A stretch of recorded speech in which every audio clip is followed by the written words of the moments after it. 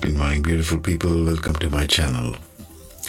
We are in the 17th Nakshatra of Anuradha and doing comparative studies between life lesson buried inside every Nakshatra and with I Ching and gene key system. Okay.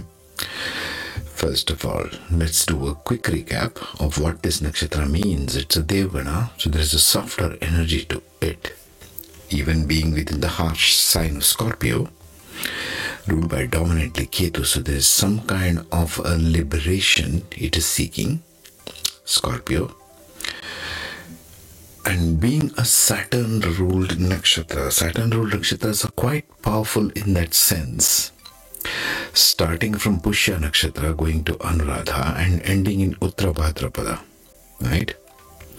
You will see a dominant pattern of Arthapada being the most exalted in all Saturn-ruled nakshatras.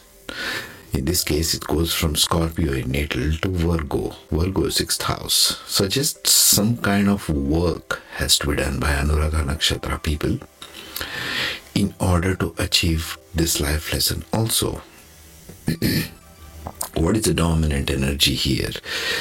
Seeking the reward of love. It is ruled by Mitra, the lord of friendship, loyalty, intimacy of heart, depths of emotional bonding.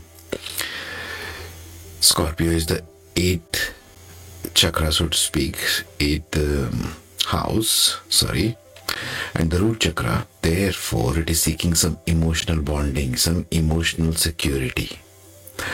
Merging love with sexual intimacy. 8th house is the house of sexual instinct. Devotion out of romantic love. Anuradha means following Radha. Love of Lord Krishna, right? The love which can never be attained, which turns into devotion. The unrequisite, unrealized romantic love which becomes devotion is Radha's life story. Understanding essence of love, unrequited love, that's the word I was looking for. Fulfillment of promises, universal love. They're diplomatic people, they're good to lead a team.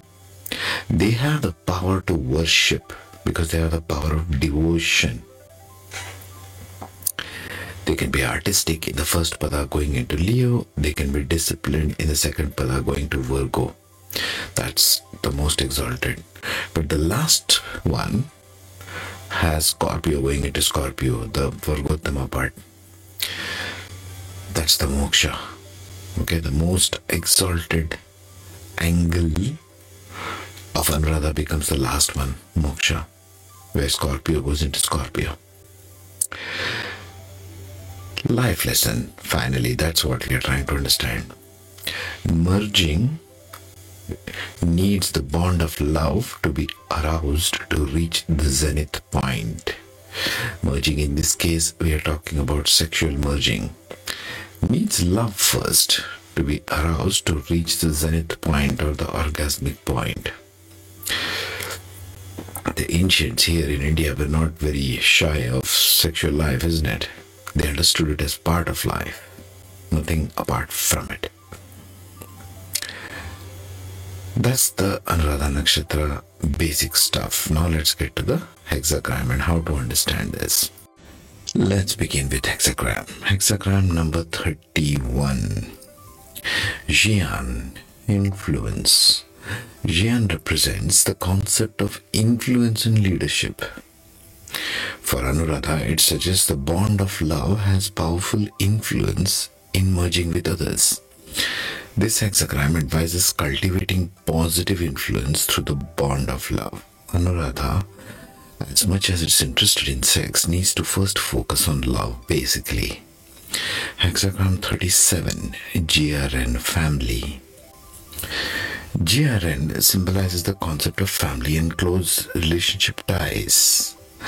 Aligning with life lesson, it emphasizes the importance of love in connection with forming strong bonds, familial bonds. It's also the nakshatra of forming loyalty and friendship. Okay, Anuradha people are very loyal people. This hexagram advises nurturing the bond of love within family and close relationships, which is a struggle for it because Scorpio going into Virgo suggests these people nitpick a lot. If you keep nitpicking with your family and relationships, you're never going to have one. Hexagram 45, Koi, gathering together. This concept signifies gathering together in the context of life lesson of Anuradha. It suggests love is a force that brings people together in a harmonious union. Basic force is love. You look for love and you'll get that particular high of an orgasmic point. This hexagram advises fostering the sense of togetherness and unity of love. Isn't that wonderful? Hexagram 46, Sheng, pushing upward. Sheng represents the concept of pushing upward and making progress. For this nakshatra, it suggests that love propels individuals and relationships to a higher levels of achievement. Remember, Radha is universal love and diplomacy also. And they are good at teamwork. Right? So, in a practical sense, they need to bring things together in love. This hexagram advises harnessing the uplifting power of love for growth and progress. Hexagram 58, Dui, joyous lake. Dui represents the energy of joy and celebration. We saw even this in Libra, celebration. For Anuradha, it suggests love brings joy and fulfillment to the merging with others. So you bring in love first, then you will enjoy that merging, that energetic merging that you seek. This hexagram advises celebrating the bond of love and its role in reaching the zenith point, highest exaltation of love. Hexagram 63, GG, after completion.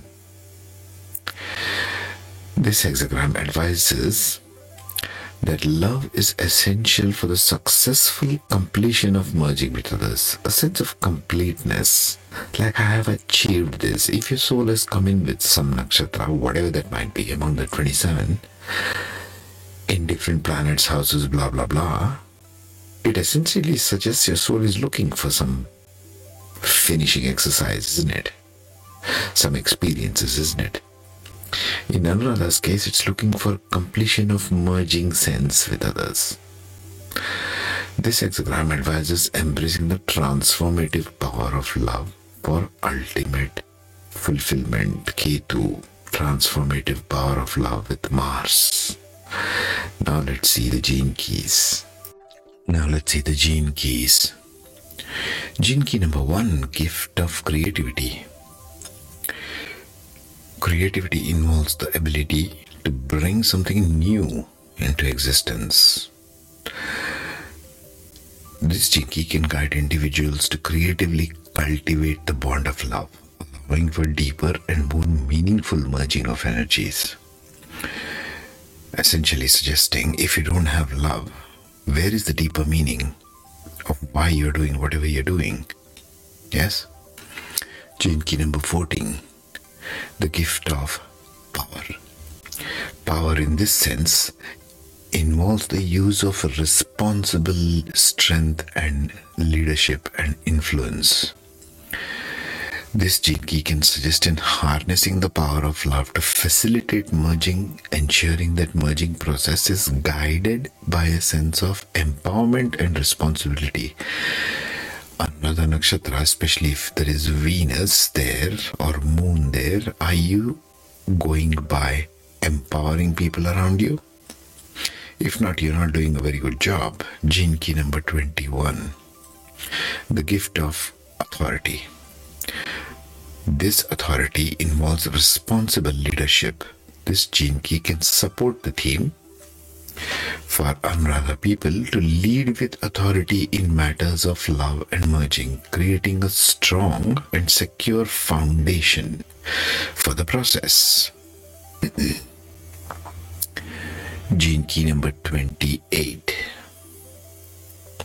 The gift of immortality. Immortality involves leaving a lasting legacy. This gene key can guide Anuradha people to cultivate a love that transcends time, timeless love. In fact, that's one of the core themes of Anuradha Nakshatra. It's timeless. It is not even dependent upon having that partner, unrequited love, creating a legacy of love that continues to nourish the merging process. Sort of an energetic merging, you might say. Gene key 30, the gift of rapture. Rapture involves a state of ecstatic joy.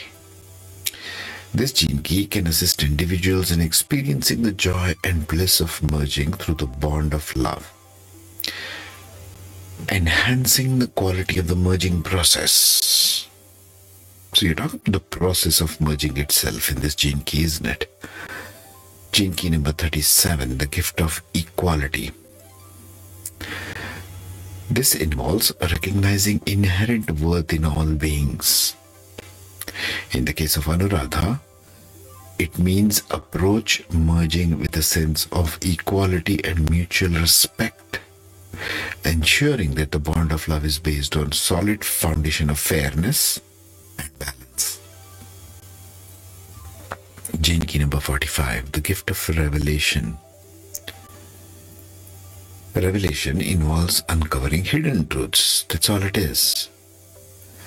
For Anuradha individuals to uncover deeper truths within their relationships, it needs a bond of love first. Put love first in the driver's seat.